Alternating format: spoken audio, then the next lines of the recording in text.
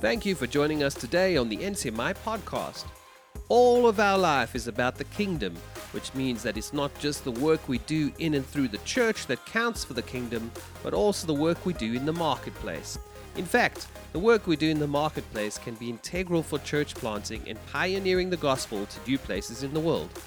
We call this bivocational ministry, and Werner Badenhorst is no stranger to this topic. In today's podcast, he'll unpack what bivocational ministry is and how we can be effective in doing it. Werner, along with his wife Taryn, is part of the NCMI team and has planted 2 churches in a bivocational capacity. Today's podcast was recorded at a church planters and lead elders training in South Africa. Thank you so much, Ryan. Not sure I know how to do it. I think when you're bivocational, in a sense, you're stumbling forward as God leads you. But I do believe that we can prepare our hearts well for being bivocational and what that means. And so just for a moment, I know that we've prayed, but I just want to gather us in prayer again. Father, in the name of Jesus, we thank you that as your word is spoken, your word is always true and your word always guides us. Even in the subject of multivocational or bivocational ministry, I pray that you will speak and that what you want to say will be said this morning. In Jesus' name we pray. Amen. So you may have never heard about bivocational ministry as a message, and I certainly haven't preached one, so this is a first for me. But I want to tell you that the Bible is actually not silent on any subject. His word is a light unto our feet and a lamp unto our path.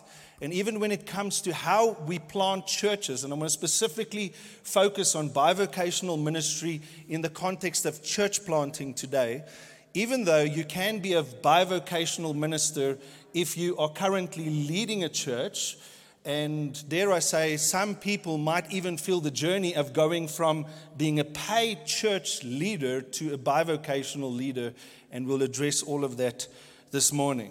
So, what is bivocational ministry? Bivocational ministry literally means when you're either in leadership of a church, you're planting a church, and you are either partially paid by the church, financially you're staffed by the church, partially or part-time, as people would say, or not at all. So you in some other vocation while you are doing the Lord's work. Now this could be out of necessity. The church might not be able to support you. Certainly when you're planting churches, especially if we're planting churches into other nations or other cultures, it might necessitate you to consider bivocational ministry and what that means, or it could be strategic as well. I want to lay a case for you this morning that bivocational ministry is not just something we do until the church can pay us a salary.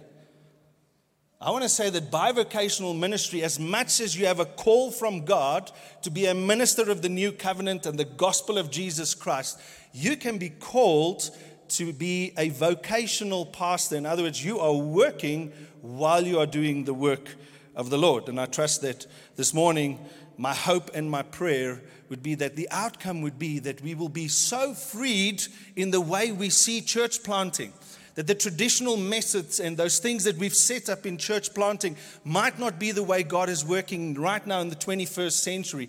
There's nations that needs to be reached, and the only way they could potentially be reached is by considering whether God has called you to that nation as a bivocational minister in order that you can break open and break ground. So if you're a bivocational minister, or if you're considering bivocational, I need you to listen carefully.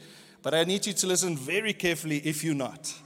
If you are a church paid leader, any church you're a part of, you need to understand what bivocational ministry means, because you're going to lead people in a space where they are in a bivocational ministry and they need to live out their gift and their call in the context of what God has called you to do as well.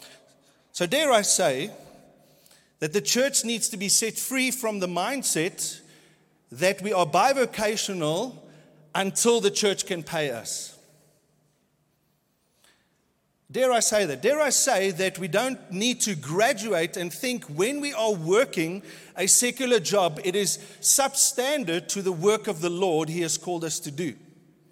Good luck for leading people and businessmen in your church when you're telling them the jobs they are doing in the world is substandard to the job you are doing as a minister of the new covenant.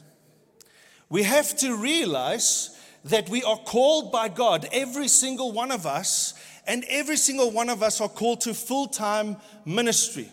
If I'm a bivocational minister, I am in full-time ministry right now, but I might not apply as much time in the administration of the affairs of the church as you are if you're a full-time paid church staff. I know it's very quiet here right now, but I have to address this thing and say, guys, if you're going to go into planting a church and you're seeing your bivocational ministry, that thing that you're going to do to help break ground, only as a step towards, you're not going to do that in faith. And good luck for reaching people when you're in the marketplace and you're not doing what you are doing by faith. You see, God has called us into the nations of the world, and He's given us different gifts and talents, not only in the church, but also in the marketplace. And I firmly believe that if we can grasp this concept of bivocational ministry as a strategy from God and not a necessity until the church can pay my salary, we will actually plant more churches as we have been called to do.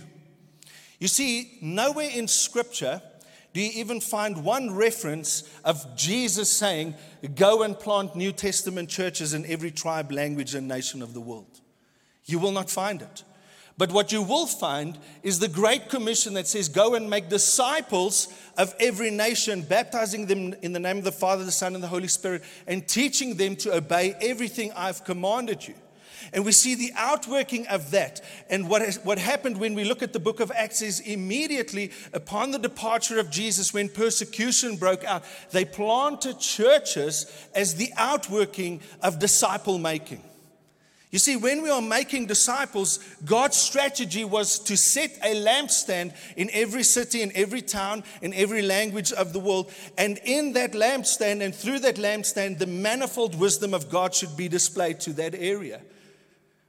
But when we look at Scripture, how they did it, we will see that most people, if not all, that we're looking at in Scripture were actually not a full-time paid staff member of a church when they planted a church in different areas, in different regions. So we'll look at that today. I want to say it's okay to be bivo. It's okay to be a bivocational minister. You see, I grew up in a church, and you grow up with the mindset that I need to be in full-time ministry. That's what God has called me to do. Then there might be seasons that you're in full-time ministry.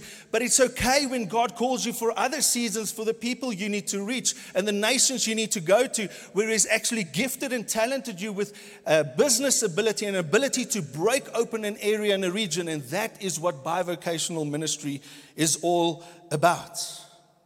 You see, some of us choose to plant as bivocational leaders, and others have stumbled thereupon.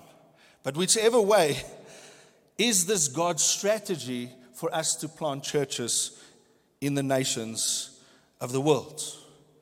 So why do we plant churches? Tyra and Daniel said the mission exists because worship doesn't.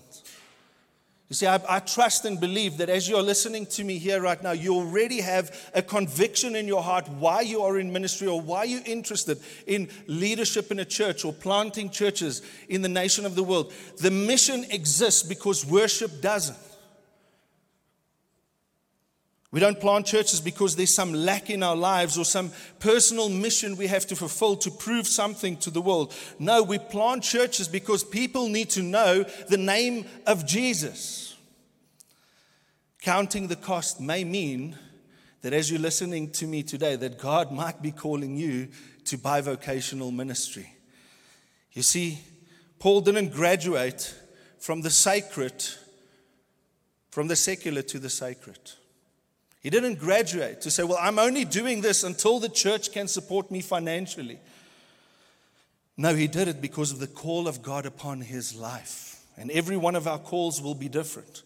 So whether you're called to a full-time church position or whether you're called to be a bivocational minister, none of those are wrong. What God has called you to is very important. But I need to lay a theological foundation for us and a biblical foundation that it's okay to be bivocational in a world where everybody thinks sacred and secular. There's no such thing anymore. The dividing wall of hostility has been broken down in Christ Jesus. The Levitical priesthood is an Old Testament model that wasn't brought through into the new covenant. They had to look after the sacred things of the tent of meeting, but now we are ministers of a new covenant, and the Bible says we're a kingdom of priests, all in service to God. Some of us will spend more time in managing the church's affairs than others, those that get paid by the church versus those that don't. So it's very important for us as church leaders to understand that bivocational ministers are as called as those that are not bivocational. In fact, they're as gifted, and their gifts and talents needs to be worked out in the context of where they are.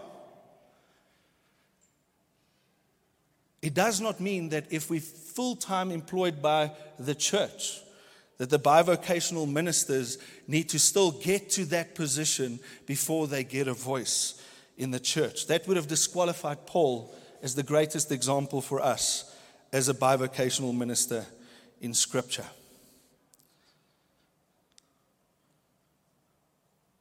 So bigger teams, we need to learn how to fly in sync with the bivocational ministers. We need to play them in position. When you go look at Acts chapter number 6, you'll see that they said it's not right for us to spend time on waiting on tables. Let's appoint those people to do that. And there might be deacon teams in the church to take that pressure off ministry, or the eldership is still overseeing that. They, the presbytery of the church, making sure that the church's affairs are managed well. But for bivocational ministers, they do not have the time because they are good at it. They're in the marketplace. They're good with administration. It does not mean that they need to take up the administration burden of the church when there's already paid staff to do that. No, we've got to play them into position. We've got to see what is their gift, what is their call, understand their time is limited, and let them give what God has given them for the building up of His church. The church of Jesus Christ is a beautiful bride, and many faceted, different gifting, different talents. And every nation of the world will look different. It will look different for you if you planted a church in an area where you already have a support structure, where you come into the church and there's already an admin team and there's already elders and deacons set in place. There's already businessmen in the church, versus going to a region or a nation where you arrive and you're it. You don't have one sheep to shepherd yet. I don't think it's your time then to figure out your theology and spend hours and hours digging into the Word of God. Hopefully by that time, you've already done that. You see, before you plant, you have to prepare yourself. You have to dig deep. You have to dig deep into the Word of God so that when you plant, that your character has grown and that you're in a space where God's going to stretch you laterally, especially if you're a bivocational minister. Church planting is difficult enough. Bivocational ministry is a marathon. Hope this makes sense for you this morning. But I want to say, what would be the most important decision of your church plant? I think obviously making Jesus the center of it, and obviously ensuring that the theology is correct and what you're sharing. Where you plant a church is incredibly important. But I want to say this morning, if you're considering planting a church, perhaps the most important decision you'll make, apart from setting Christ as the cornerstone and the foundation of faith in your church, is whether you're going to be a bivocational minister or not. I want to say, don't try bivocational ministry. It's not going and trying out a bicycle at a shop and saying, well, I like this one or I don't like that one. Because your people will know when you're just trying it out. And when you go into a new context, those people you're trying to reach, they don't know nothing of your history. They don't know what you carry. They don't know what's in your heart.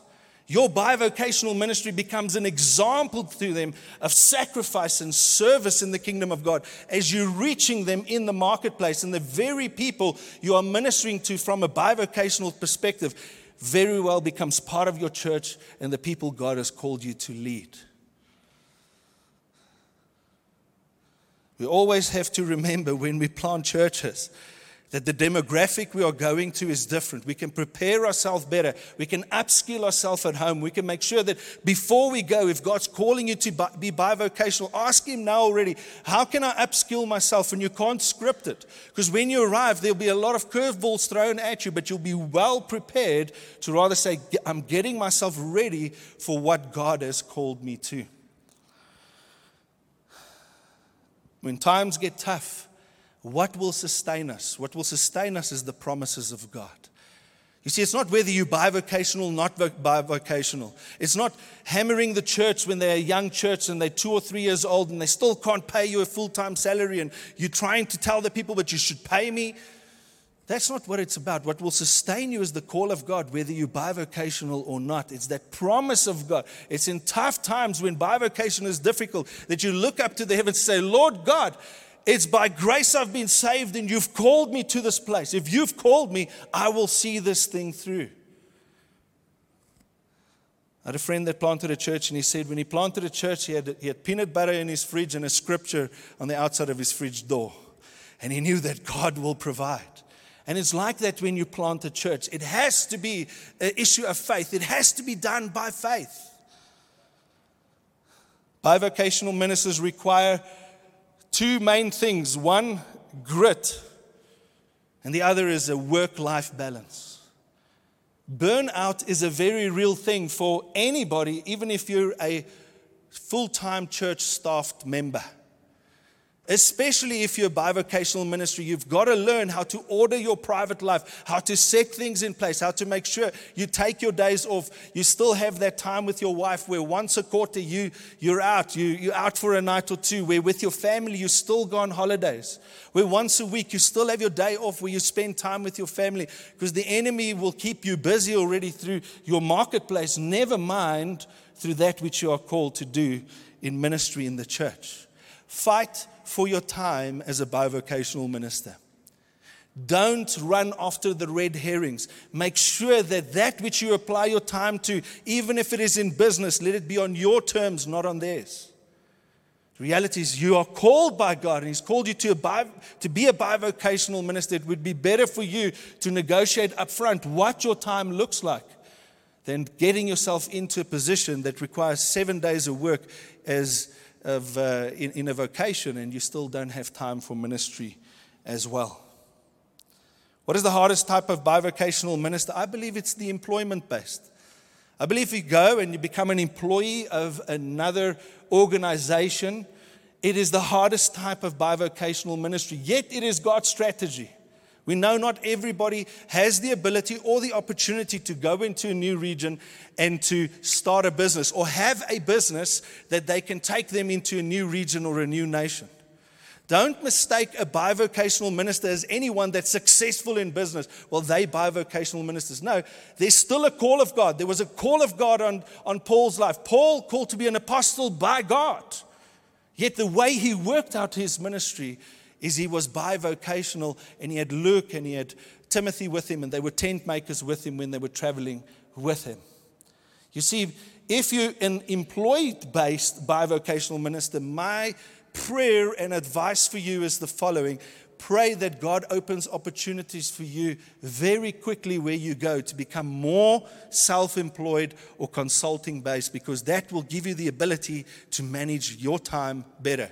When you don't work, you don't get paid extra. That's the best way to do bivocational ministry in that perspective. So we all have a part to play. When this church that we're standing in preaching here, wherever you're going to find yourself, when it was built by potentially bivocational ministers. It was initially when the ground was laid, when they decided there's going to be a church building here, they were praying that one day people will go into the nations of the world. Bivocational ministers are not heroes. They are people that are going into an area and laying apostolic foundations, and other people come. Paul planted, Apollos watered, God brought the increase. You very oftentimes build and you sow where you don't reap. And other people come and reap where you have sown. That's what bivocational ministry is all about. God might call you to longevity. He might call you to sow and to reap from which you've sown. Your church might grow very quickly, or it may not. If your church grows very quickly, does it mean that you should go into full-time ministry? I don't think there's a rule around that. I think you have to seriously consider whether the example you have to give the community is work-life service to show them, I'm in this boat with you, buddy. I'm working hard. If I can be at prayer meeting, so can you. In fact, this week I can't lead the prayer meeting. Maybe you should. You see, bivocational people do what they see. We know the saying, monkey see, monkey do. We can teach people and we can teach people and we can teach people, but we don't realize that they come with different cultures and different backgrounds, and especially so if they've been churched already, they're expecting that you're the paid pastor, you need to do everything.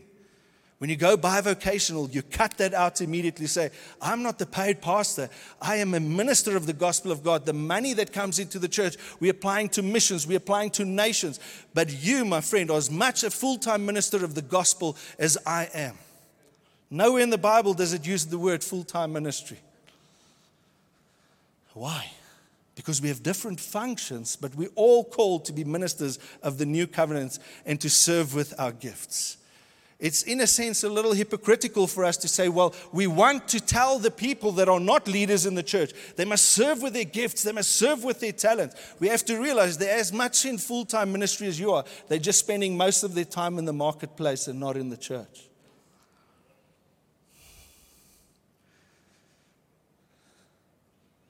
When you plant a church, you come in, and in a sense, there's an apostolic prophetic moment that takes place in that region you are going to. You're unsettling authorities. You're upsetting the enemy. It's like the demon that Jesus encountered, and he drove out demons that went in, the man that was full of demons, he drove out the demons that went into the pigs. It's oftentimes like that when you go into a new region. When Paul went into new regions, it's a taking down of some principalities and authorities in that area. Don't be amazed if the enemy pushes back. I'm reminded of Paul when he was on the island of Malta, where he got bitten by a snake, and everybody said, oh, you're judged by God. And it's like that with church planting. As soon as it's hard for a church planter, as soon as they face resistance, I want to say you're going to face resistance as a church planter, whether you're bivocational or not. That might very well mean you're in the perfect will of God, because you're upsetting the authorities and the principalities. You're coming in there to bring the rule and the reign of God into the community and area that you've been called to. If it's a churched area already that you're planting into, you will come up against tradition. You'll come up against religion. And that's why God sometimes brings you from a far land. You don't have the context for where you're going, and it's actually the best way. Don't try and study everything about the context and the culture religiously. You need to stay prophetic minded when you go into an area so that you can hear the word of God and deliver, whether you're upsetting principalities or not. That's okay. But delivering revelation and not just theology is very, very important. You see, the New Testament mission included sacrifice. Success is not quick church. Success is, how are we obedient to the call of God? I was speaking to Abigail, my daughter, this week, and we're talking about Afghanistan and the Ukraine, and we were talking about some of these countries that's been war-stricken. And I said to her, my girl, if I was in Ukraine right now, what would we be doing? Would we be hiding in bunkers, or would we be out there on the front line? What would we be doing? And I said to my girl, I would like to be down in the subways where people are hiding right now and ministering to them, and you worshiping with your guitar. That to me is the advancement of the gospel of the kingdom, where we don't wait for things to be perfect weather before we plant churches. You may be called by God and you're waiting for something, and God is saying, I've already spoken. What you need to do is you need to go. You see, there's no perfect formula around church planting. Each church is different. There's a guy in the Congo, I'm not going to mention his name, but he planted in excess of 70 churches.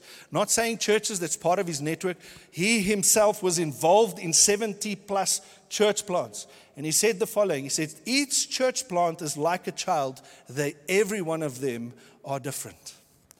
And it's so true. The church God has called you to plant might look very different than the church that you are leading right now or a part of right now. Don't try and imitate big churches in other nations of the world. Imitate God. Follow His leading. What is it that God has called you to do? And very well, God may call you to pay the price to be a bivocational minister in those areas. So I want to ask you a question about your potential church plant. Seek God's face, not around what's best for you, but what is best for your church plant. Is it best for the church that you're about to plant, or sending a plant for that minister to be bivocational, in other words, finding a job, working in the community and area, or is it best for you and for that church that you're going to plant, or the people that you're going to send, for that church to still be staffed from the sending church, however that might look? We have to ask these questions. I currently lead a few businesses. I manage my family. I lead a church. I'm not saying this in pride. I'm saying this is not my, if I had to script my life, it would have looked way different. I probably would have never planted in Cape Town and never come and planted in Joburg. I would have stayed part of a bigger church and just preached whenever I had an opportunity. But God had a different plan, and God decided by His infinite wisdom that through us a church will be planted, and I'll be working while I do that. That's God's will, it's not ours. There's a lot to be said about the Priscilla Aquila model as well, where you have a model of supporting a church plant. You might not be called to lead a church plant, but you might be called as a financial gift to a church to support a church plant, even going with them and traveling with them in what the endeavors that God has called them to do. We've got to celebrate the church plants, not just the ones that grow quickly. You see, you can grow numbers in a church quickly, but you can't grow disciples quickly. That's one thing that takes time and it takes effort. And Jesus' commission to us was not go and grow the numbers in the church. It was go and make disciples of all nations. And if you look at a vine, which is usually a good example, a biblical example to use, it takes 7 years of pruning for a vine. I've lived in Cape Town. I've got a little bit of an idea. I'm not someone that has actually pruned a vine, but I've got an idea. 7 years for a vine to produce mature grapes. Now, if it takes a vine 7 years of the gardener coming and making sure that everything is cut correctly, how long does it take to plant a church? I think you can be leading a church for 20 years and still planting that church because you're still making disciples. It takes time to make disciples, which means that even if your church grows quickly, God might call you to rather still be in the marketplace so you can model a model of ministry of work-life balance and service in the kingdom of God.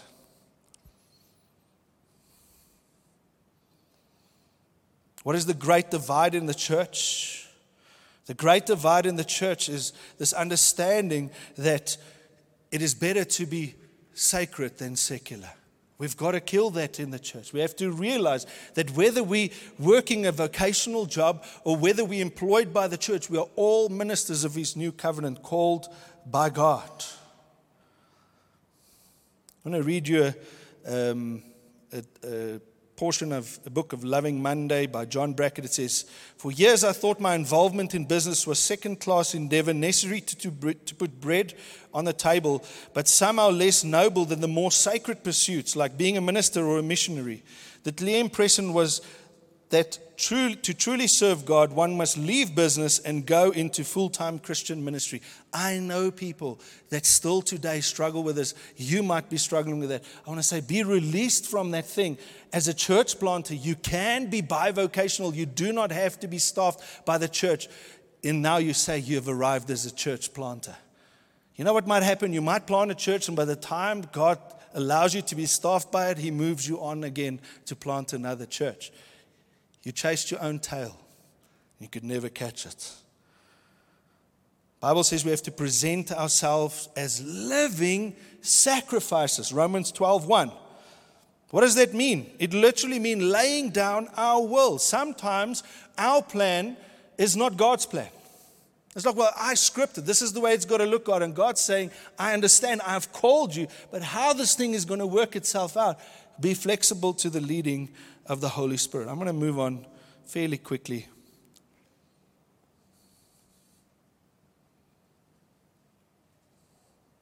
So here's Paul for some theology around this. Paul was self-supported in a tent-making ministry. And Paul himself said the following, 2 Thessalonians 3 verse 8. He said, "Nor did we eat anyone's food without paying for it.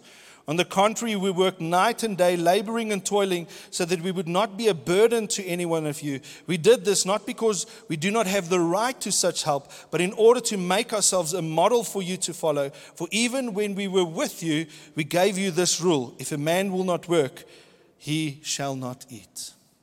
It could be a daunting step for someone that's already in full-time ministry to even consider going into the marketplace and working. I want to say, if God is calling you to plant a church, you really have to long and hard consider whether He's not doing this for you so that you can be a model to the people you're trying to reach. Yes, you have the right. The Bible clearly says it. He says it in Corinthians chapter 9 as well. 1 Corinthians chapter 9. He talks about this right. But even in 1 Corinthians chapter 9, he says, I did not use this right. And the reason he did not use this right is he didn't want anything to hinder the gospel that he was preaching. You see, if anything's going to hinder the gospel, the context or the culture, it might be a third world country where people might just be becoming a minister so that they can earn a salary and the people in the church needs to suffer. Or it could be a first world context where you might not even earn as much money as you think as a church leader. You could earn much more money in the business world. However, now that you're paid by the church, we're going to control you, buddy, because we're paying your salary.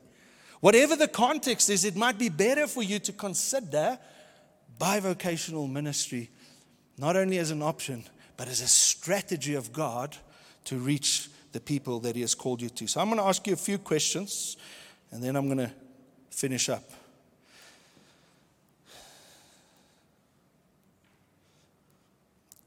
Bivocational ministry, is it a strategy of God, or are we only doing that for the money? I think we've answered that question. Was bivocational ministry in Scripture? Yes. Adam was bivocational. Noah was bivocational. Noah had to build an ark in a specific period of time while he was homesteading, looking after a family and making sure that everything doesn't fall apart.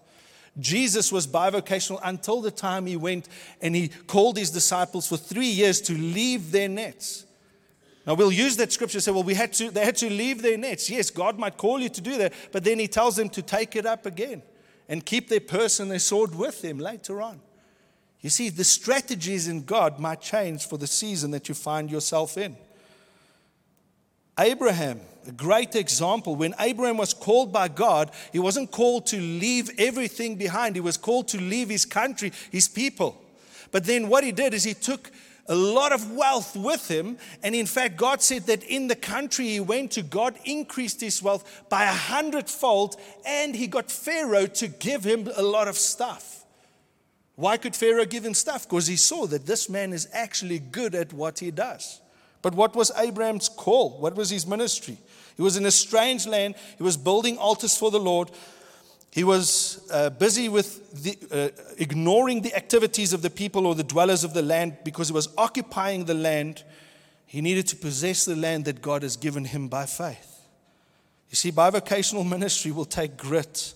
It's not just something that was before the law, but even under the law. We see Nehemiah, how he was a cupbearer to the king and he was an influential person, and God allowed him to rebuild the walls of Jerusalem. Let's look at some New Testament models because we've got to move on. New Testament model, we dealt with Paul, but two others are Luke and Timothy. Luke was a doctor by profession. He did not leave being a doctor. And if you're Pentecostal in any way, in other words, you believe in the outpouring of the Holy Spirit as real for us today and the gifts of God, then you'll know that the book of Acts was written by this doctor, a bivocational minister, the book we love to quote, which has perhaps become a church planting manual for us, how to plant churches.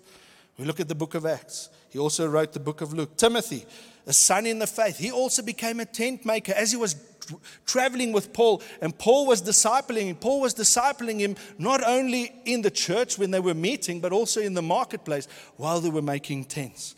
I think there's enough examples for us to realize that bivocational ministry is a strategy of God. So I'm going to leave you with a few thoughts. What was Paul's motivation for being a tent maker? Number one, to create a model for ministry to follow. These are going to come quickly, so you can write them down.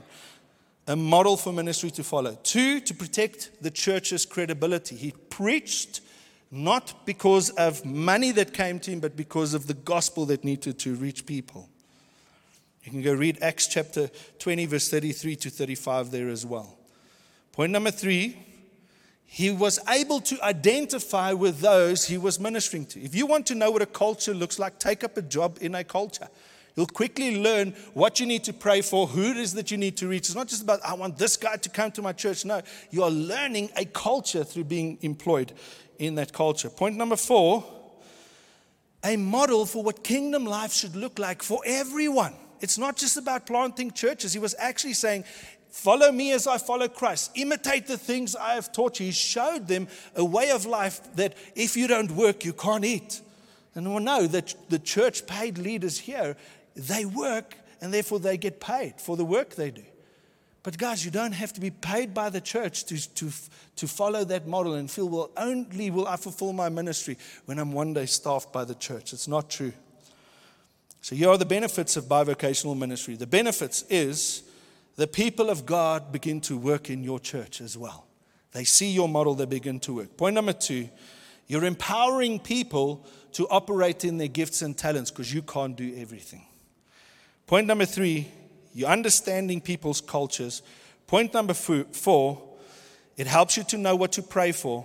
Point number 5, God's people learn to sacrifice. And point number 6, God's people learn to suffer. I'm going to leave you with this thought. People want to suffer. Now that might sound strange, but I want to tell you, people want to give their life for a cause.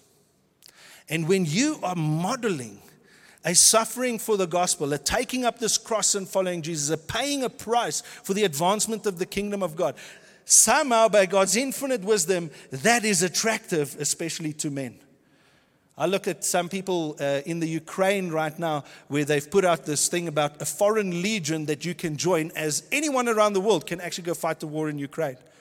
And I saw clips of guys actually saying, we are going to go to Ukraine. They went to the embassy in their country. We are going to go to Ukraine. We're going to go fight. They don't even know what the fight is about. They don't even know the history of the culture. But they need something they want to die for. I want to tell you, people want to die for the gospel. They want to sacrifice for the kingdom of God. And bivocational ministry is a fantastic way of getting people stuck into your churches. God bless you. Thanks for joining us today. Remember to go to ncmi.net for more resources.